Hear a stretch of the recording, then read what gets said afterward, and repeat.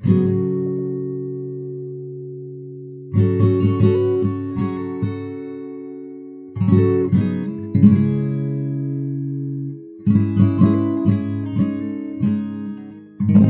the year 2006, the United States Army deployed what's called a Wide Area Motion Imagery System, sometimes called a WAMI, on some of its manned reconnaissance aircraft flying in Iraq and Afghanistan. This WAMI, called Constant Hawk, allowed the Army to test the more fundamental concept out to see if it would help them detect enemy ambushes and improvised explosive devices, two things that were causing the Army a great deal of trouble at the time, increasing the duration of what was supposed to be a relatively short conflict. To achieve this goal, the Constant Hawk leveraged a 96-megapixel camera alongside a supplementary sensor suite that refined the images captured with that camera, making them clearer. It also contained software that detected changes in patterns within the collected imagery. Specifically, it allowed the camera to capture snapshots of part of a city or region over time to assess the normal order of things, and then to note when something seemed to disrupt that order. This information was flagged with photos showing the seemingly out-of-place object or pattern disruptor sent to intelligence officers who would then determine if the weirdness was indicative of some kind of explosive, of a base of enemy combatants, or something else. Maybe even just a glitch, or something the software would have no reason to know is normal, like a civilian taking a different route to work because of a road closure. Constant Hawk was successful enough that it eventually, after a few years in the field, evolved into another project called Kestrel. Made by the same company as the previous iteration, Logos Technologies, Kestrel was an upgrade to the Constant Hawk, replacing the single 96-megapixel camera with 6 cameras tucked inside a gimbal, a container that allows the cameras to rotate around an axis, which allowed the device, if perched suitably high up, like on a plane or drone, to map out an entire city-sized area in medium resolution. 2 other WAMI-style devices were developed and tested around this same time, shortly after the Kestrel was deployed in the field. Gorgon Stare was a device small enough to be mounted on most unmanned drones, and it was intended to operate almost entirely human-free, collecting not quite video, something called motion imagery, which basically meant several photos per second, which then looked like a choppy video if you viewed them chronologically. It could capture that kind of choppy video of a whole city persistently over time, a concept often referred to as Wide Area Persistent Surveillance, or WAPS. Gorgon Stare was deployed beginning in 2009, and in 2010, a similar project with similar goals called Argus-IS, which was developed by DARPA, the Defense Advanced Research Projects Agency, was put through its paces. This variation on that theme made use of 368 cell phone quality cameras, each 5 megapixels strong, along with 4 different lenses. This array of cameras and lenses, combined with 2 processing subsystems, one in the air with the device and one on the ground, allowed for the capture of 1.8 exabytes of HD video per day. An exabyte is 1 million terabytes, or 1 billion gigabytes. That is a lot of video. But the reason it could collect so much video in such a short period is that it was meant to collect video all the time, to watch an area constantly, persistently, and then to notice trends, to see patterns, and importantly, to track anomalies in those patterns over a period of days, weeks, or months. The Argus-IS did better in the field than Gorgon Stare, which, despite having some advantages over the Argus-IS, had a bunch of glitches, and was limited by the choppiness of that pseudo-video that it collected. Gorgon Stare Increment 2, the second generation of the device, was declared operational in mid-2014, and it borrowed quite a bit from the Argus-IS. This new Gorgon Stare model had 368 5-megapixel cameras in an array. The video collected was of a higher quality than before, and it was able to attain a 4-fold increase in coverage and twice the image resolution. It could previously watch an area of 16 square kilometers, which is about 6.2 square miles, but this new version could watch an area of 100 square kilometers, or about 39 square miles.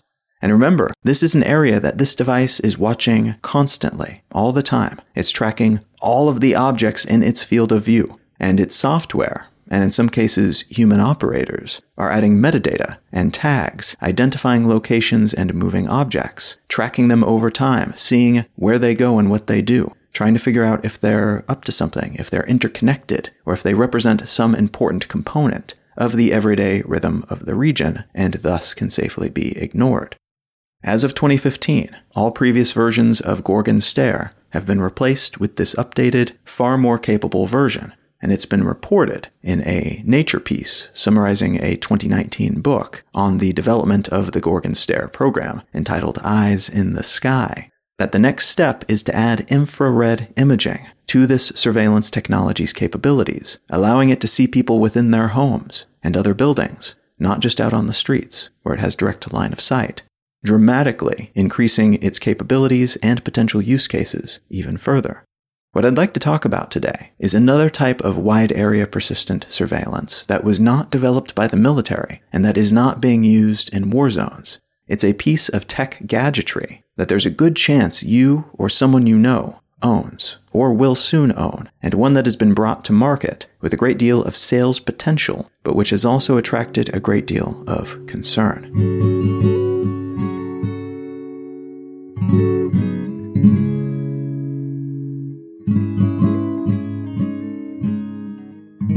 You're listening to Let's Know Things. I'm Colin Wright. By raw numbers, China has, by far, the greatest number of active public surveillance cameras in the world. Of course, China also has an absolutely massive population, so the fact that the Chinese city of Shenzhen has nearly 2 million cameras and the United States city of Atlanta has just under 8,000 cameras is not super useful, as it's kind of like comparing tiny little apples to giant planet-sized oranges.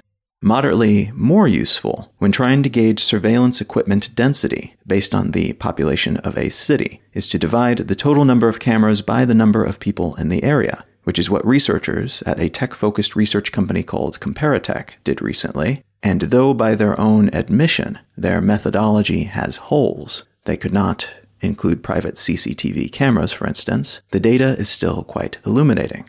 And CCTV, by the way, means closed-circuit television. It refers to cameras that transmit a signal from one place to another specific place, usually a monitor or some kind of recording medium. So most security cameras, in public or placed somewhere on a private property, is some kind of CCTV camera. Now that caveat about the flaws in this research in mind, the numbers presented almost certainly get us somewhere in the neighborhood of reality, even if there are quibbles to be had about these specifics. And it indicates that the most surveillance-dense cities in the world are in China, perhaps not surprisingly, based on their government and economic models, which require top-down control for many aspects of society, including the market, and because they've emerged as a global tech-building powerhouse, and as such, they can make and deploy such equipment relatively inexpensively compared to other nations that lack those manufacturing-related advantages. There are 2 non-Chinese cities in the top 10 most security camera-dense cities in the world list, however.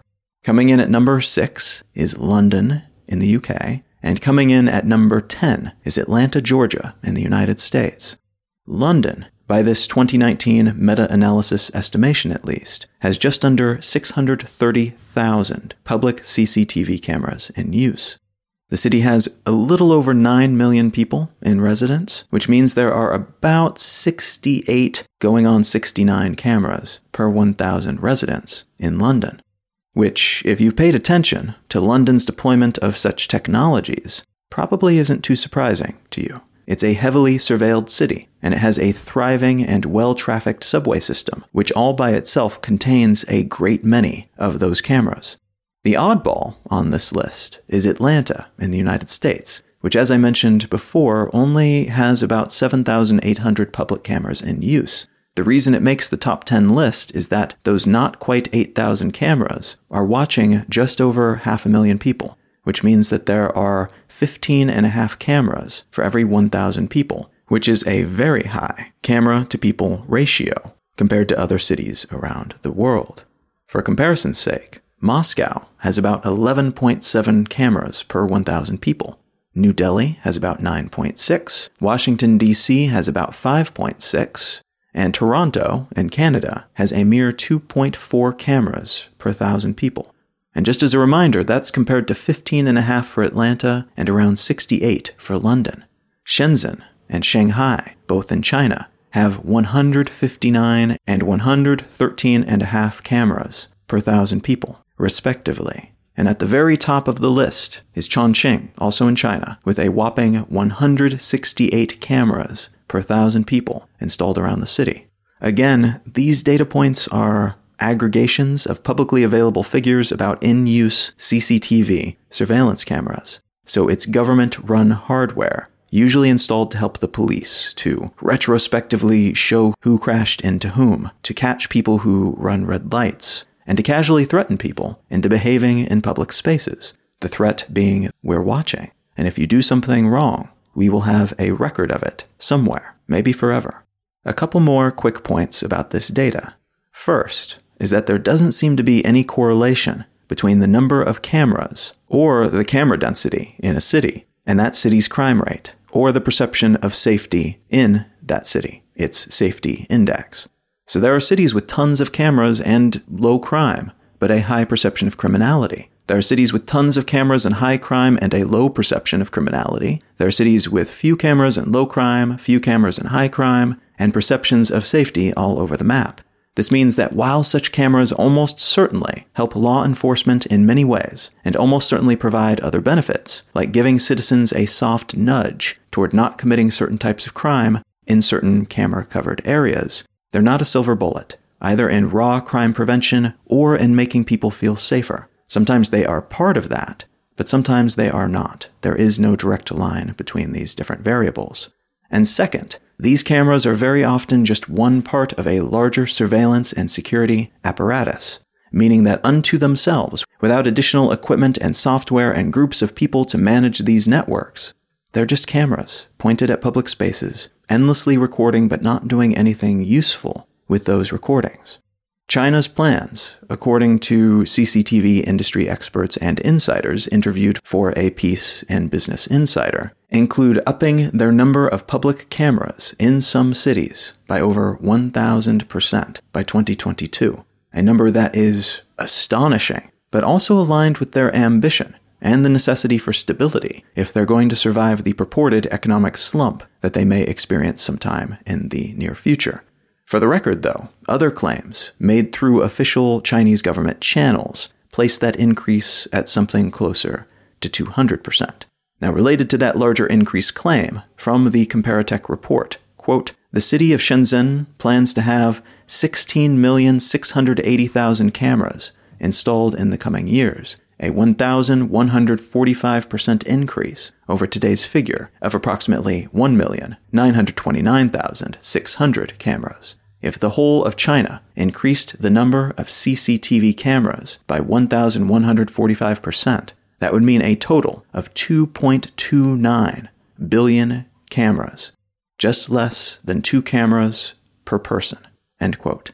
Coupled with the fact that most of China's camera infrastructure is plugged into their larger surveillance network, which allows them to do lightning-fast, on-the-fly facial recognition and profiling of people as they walk by cameras, even when they're part of a crowd. This paints a fairly clear picture of what the Chinese government may have in mind for the coming years in terms of keeping people in line and keeping things orderly. It is somewhat less clear what the United Kingdom intends in the heavily surveilled city of London, but a recent installation of facial recognition utilizing surveillance cameras in the King's Cross area in a 67-acre plot of land north of the train station that includes a shopping center, restaurants and bars, private homes, Google's local headquarters, and a University for the Arts, Central St. Martin's, may demonstrate that purpose for us at some point in the future. The company that owns this area, Argent, released a statement about the technology when it came to light that they'd had it installed, saying, quote, we use cameras around the site, as do many other developments and shopping centers, as well as transport nodes, sports clubs, and other areas where large numbers of people gather. These cameras use a number of detection and tracking methods, including facial recognition, but also have sophisticated systems in place to protect the privacy of the general public." End quote. They did not say in the release, or after being asked by the press subsequently, what these systems entail, how many of them are in place, how the data collected is being used, or what company is supplying these devices and the software. A private development in London's former dock area, Canary Wharf, is also reportedly considering using facial recognition technology to enhance security thereabouts, though there's a chance that the recent hullabaloo about the issue, championed by the Mayor of London and several privacy-focused interest groups, may turn them off of the idea before they do anything more than wonder about its potential. As interesting as the world of public CCTV infrastructure can be, though, the article I'd like to unspool today addresses an entirely different segment of the market, and one that is growing very rapidly, especially in the United States.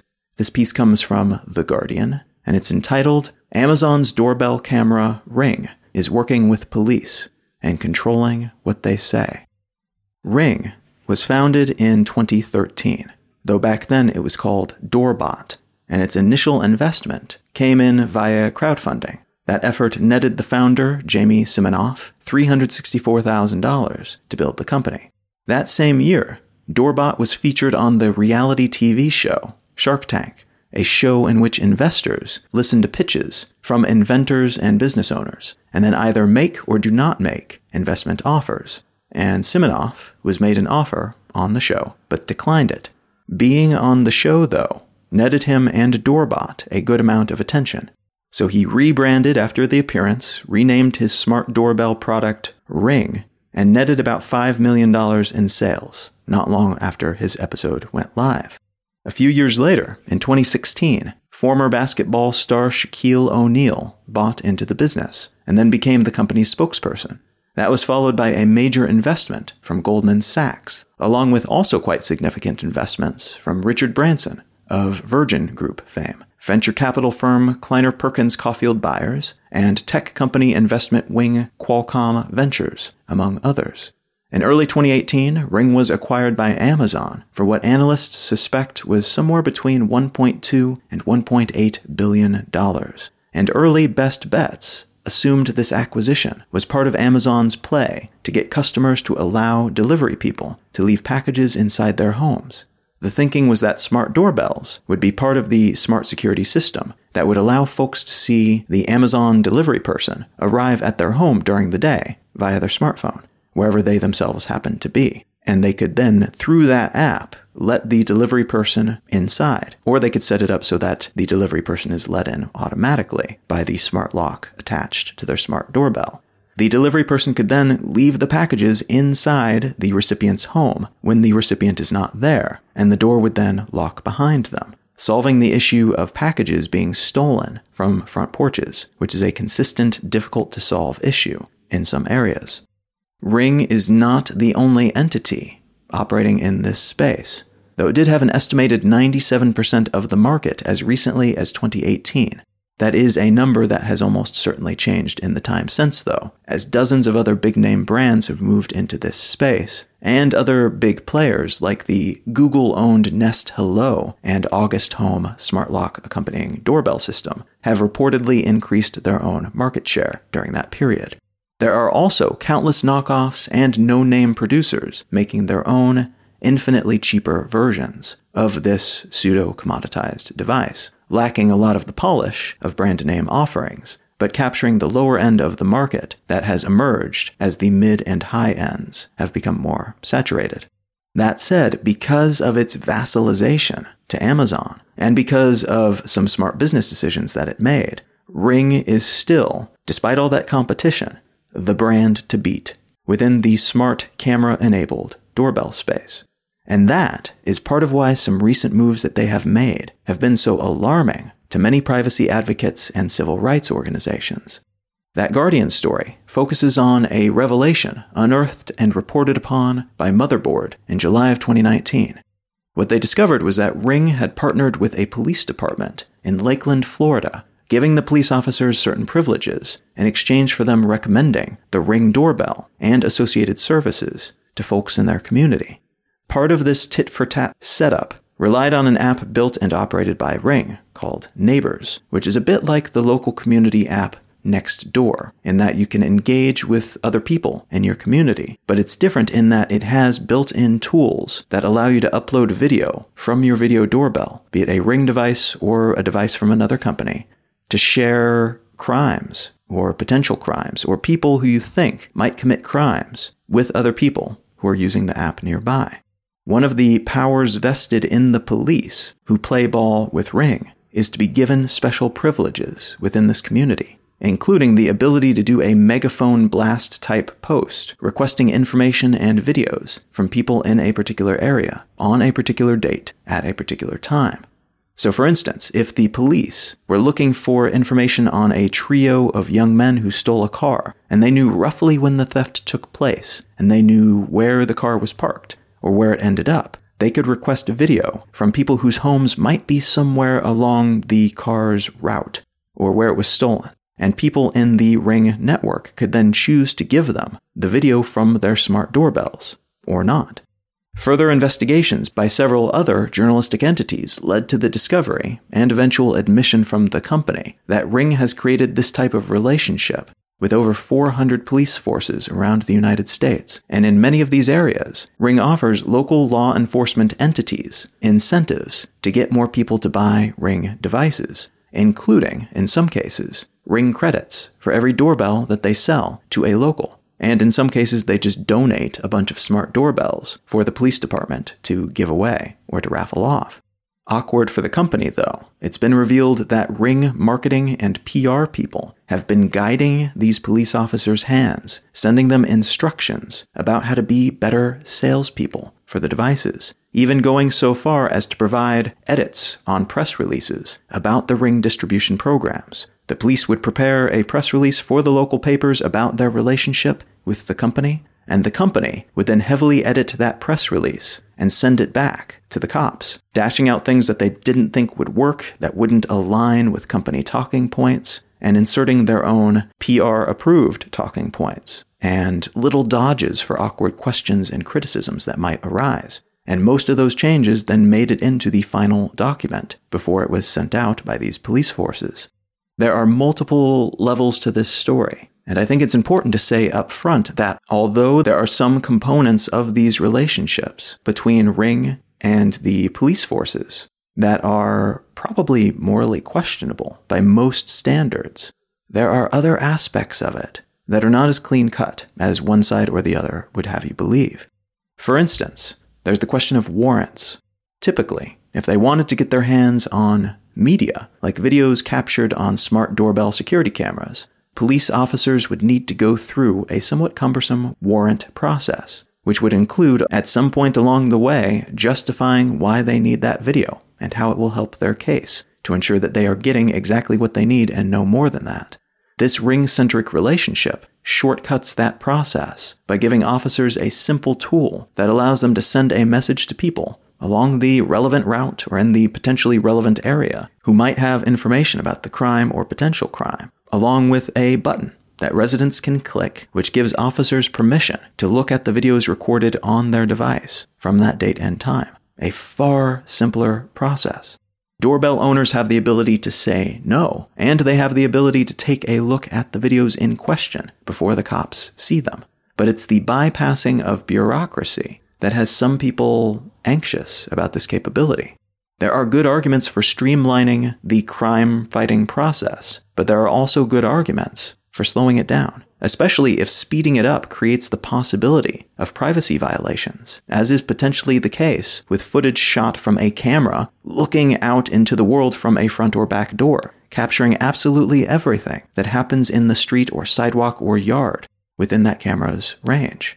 So maybe you, the owner of the camera, gave your permission for that video to be seen by law enforcement, but did the people caught in the footage captured by that camera have the opportunity to do the same?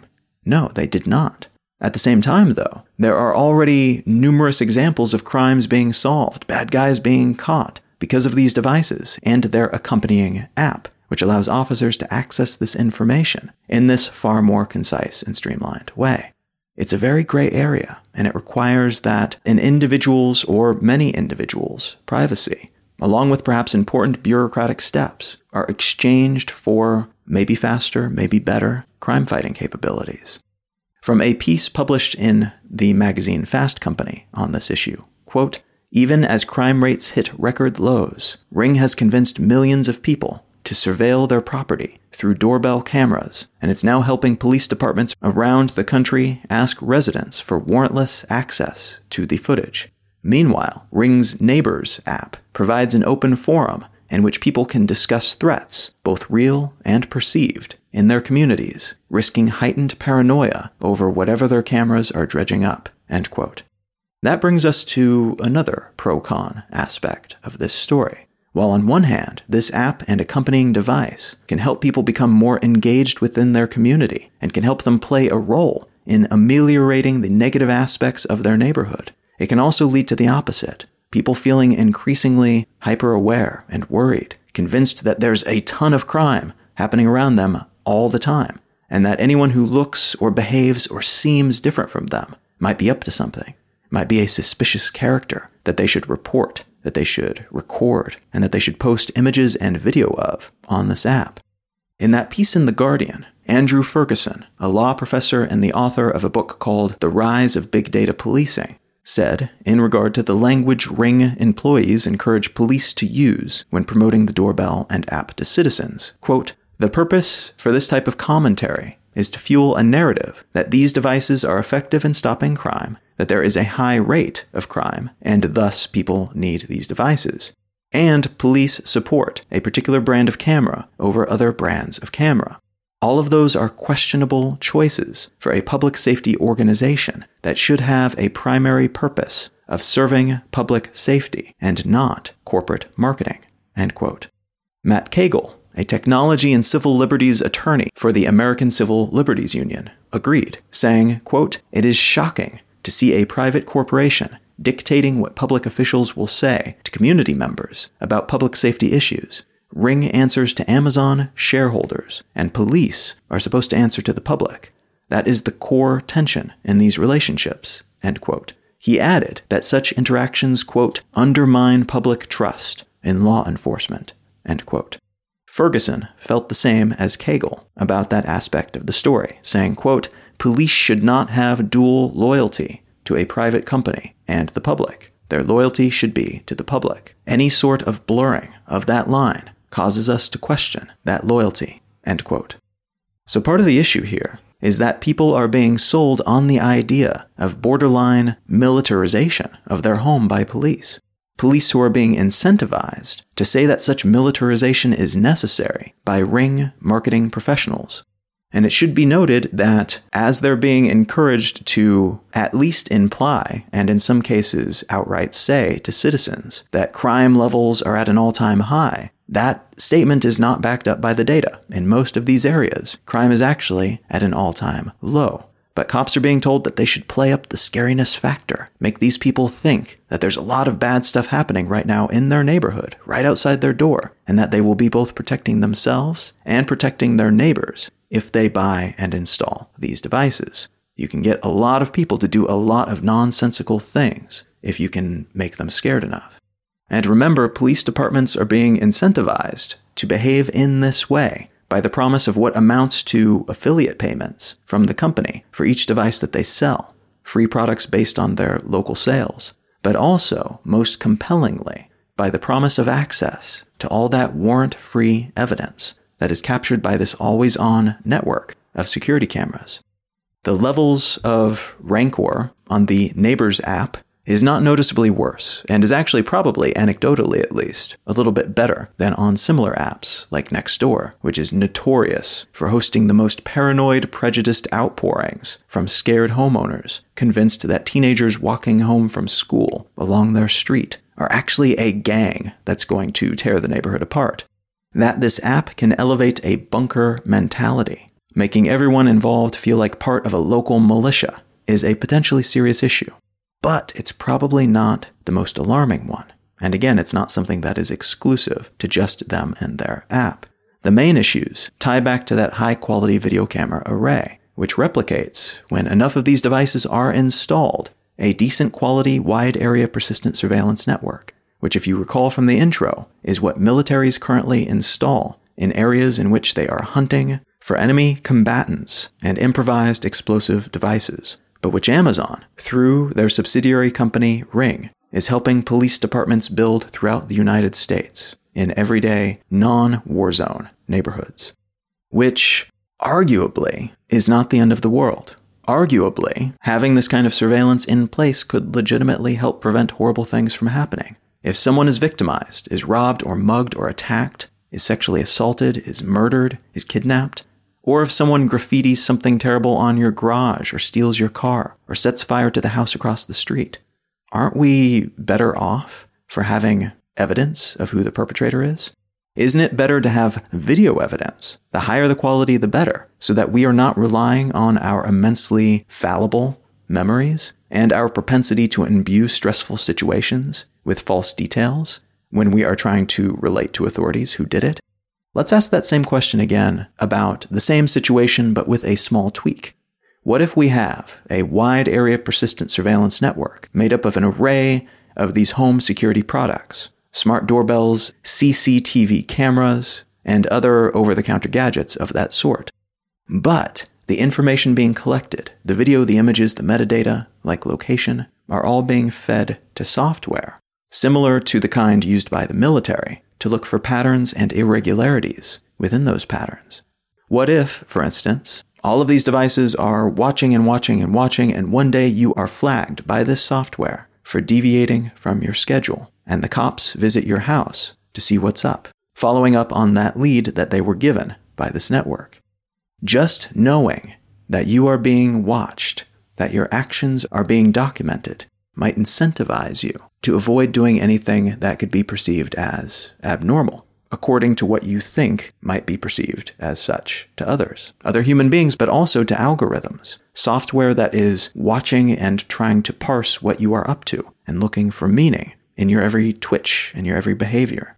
I think there's a good chance that knowing these systems are in place, especially in our neighborhoods, in places where we live, where we should be free to be our abnormal selves, knowing they are there would nudge us toward becoming cookie-cutter versions of ourselves, incentivized to behave normally, according to our previously recorded standard for that term, lest we bring the police to our door and earn the suspicion of our app-happy neighbors. Of course, it's possible to acknowledge that possibility and decide that it's worth the trade-off. That feeling a little bit weird about being watched and knowing that you could be visited by the cops or watched extra special closely by your neighbors for a while, if you decide to change the color palette of your wardrobe or take a different route to work for a day, is okay. You may decide that such inconveniences are suitable payment for the benefits of all those eyes, human and otherwise, watching all day and night for anything that might cause you harm. I suspect all kinds of variables influence our perception when it comes to this kind of exchange. Your perceived likelihood of an encounter with police going well or not so well, for instance, could tweak the math away from the sum that someone who's never had any problems with a cop would arrive at. It also may be that those who have been victimized in the past, either physically or psychologically, have had someone break into their home, touch their things, invade their personal space. It's possible that they could have a different response, do different math, than someone who has never had similar experiences, and for whom the concept of such crimes is purely theoretical. Adding another variable to the mix, what if this array were suddenly facial recognition enabled, which would allow all the people showing up on any of these cameras to be tracked all day, every day by software? Metadata would be added to each individual, and the computers would therefore be able to track us around the real world, around our neighborhoods, maybe even inside our homes, just like we are tracked around the internet, meaning attached to all of our actions, how we move, our facial expressions, who we speak to or do not speak to. All of this information constantly collected and added to a dossier about us, which would be, like these videos, ostensibly safe and protected and accessible only by us, but which could, under certain circumstances, be shared with authorities, with cops, with judges, maybe with hackers who gain access to this information illegally It turns out that that last bit is not as unlikely as it might initially seem. Earlier in 2019, it was reported by The Intercept that Ring was storing all of the video recordings from their devices, collected by these smart doorbell cameras around the world, in such a way that people in 2 of their offices had access to those videos. It was also revealed that they were storing this video data unencrypted, which means if hackers managed to find the right databases, or somebody working at one of those offices happened to open the right file, they would be able to view the videos without any trouble. Alongside that, in mid-2019, Ring started making advertisements using videos shot on Ring devices, pointing at the company's terms of service when they were asked about the legitimacy and legality of this tactic. Their terms of service say that they have the irrevocable, unlimited, and royalty-free license to use content shared on the Neighbors app however they like, wherever they like, and without paying users compensation for doing so. This is sort of wild because it has resulted in the company sharing videos widely of people on their users' front porches, and owners of those front porches would not know that their videos were being used in this way. And the supposed criminals, labeled as such by Ring and Amazon, not by law enforcement, have been just as out of the loop about being shown in this online context, being made famous as thieves or dangerous people. And they've been labeled this way without first going through the typical necessary process of legally determining innocence or guilt. In addition to being kind of weird and uncomfortable all unto itself, these advertisements also indicate that Ring believes that they can use these videos for whatever they like, including for things like training facial recognition software, something that Amazon, their parent company, has spent a vast fortune doing, and from which Ring would benefit greatly, as it would allow them to more accurately and automatically identify known criminals who are walking up to someone's door or maybe just walking past their home on the street, which would then allow Ring to send the homeowner a warning message about this person being in their area, and would allow them to call the cops without having to get any human intermediaries involved along the way. This would be a very interesting selling point for the service and the product, both for potential Ring customers and for local law enforcement officers who would be further incentivized to flog these products to those who live within their region.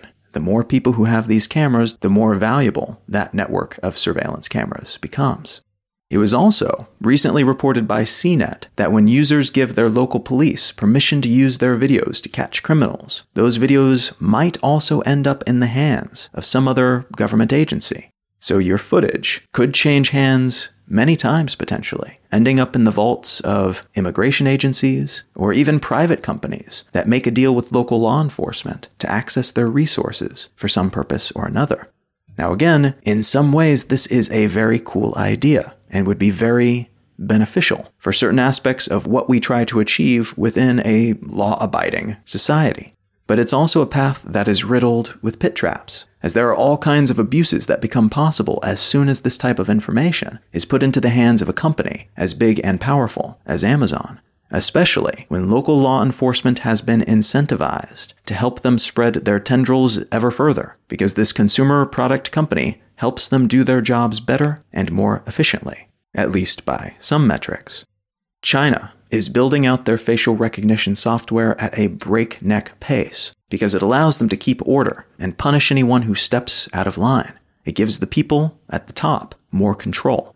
And though it no doubt prevents a great deal of crime, at least certain types of crime in certain places, it also crushes certain types of expression and novelty and coloring outside the lines thinking and behavior, and yes, certain types of dissent.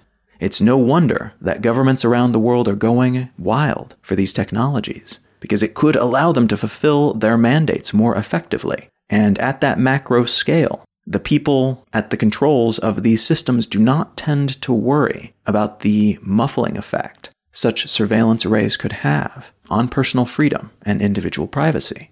Those are concerns that go out the window when you are tasked with preventing and solving crimes and managing the big picture. The larger scale, more vital-seeming undertakings become the focus, and it comes to seem increasingly worthwhile to sacrifice certain individual liberties to achieve those goals.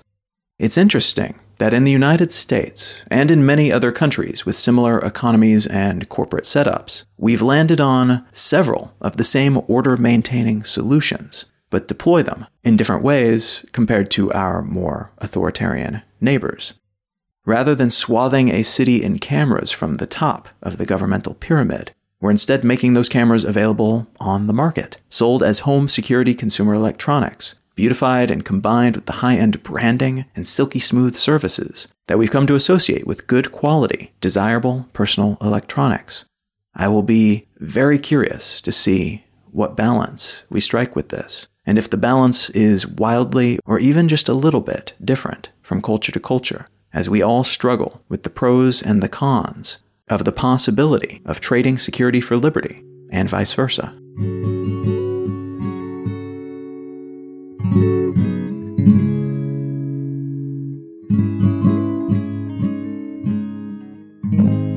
The book that I'd like to recommend today is called How Fascism Works: The Politics of Us and Them by Jason Stanley.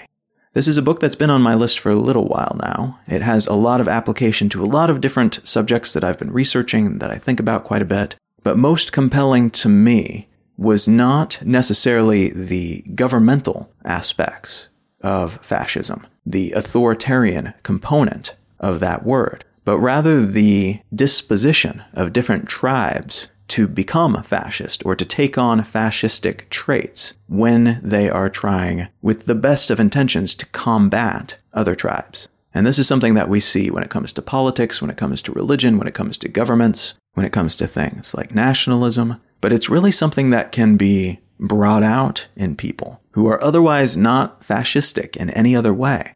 When something that they believe in, some ideology that they hold, some label that they wear, is threatened, or they perceive that it's threatened by somebody who has a different label, different ideology, different whatever.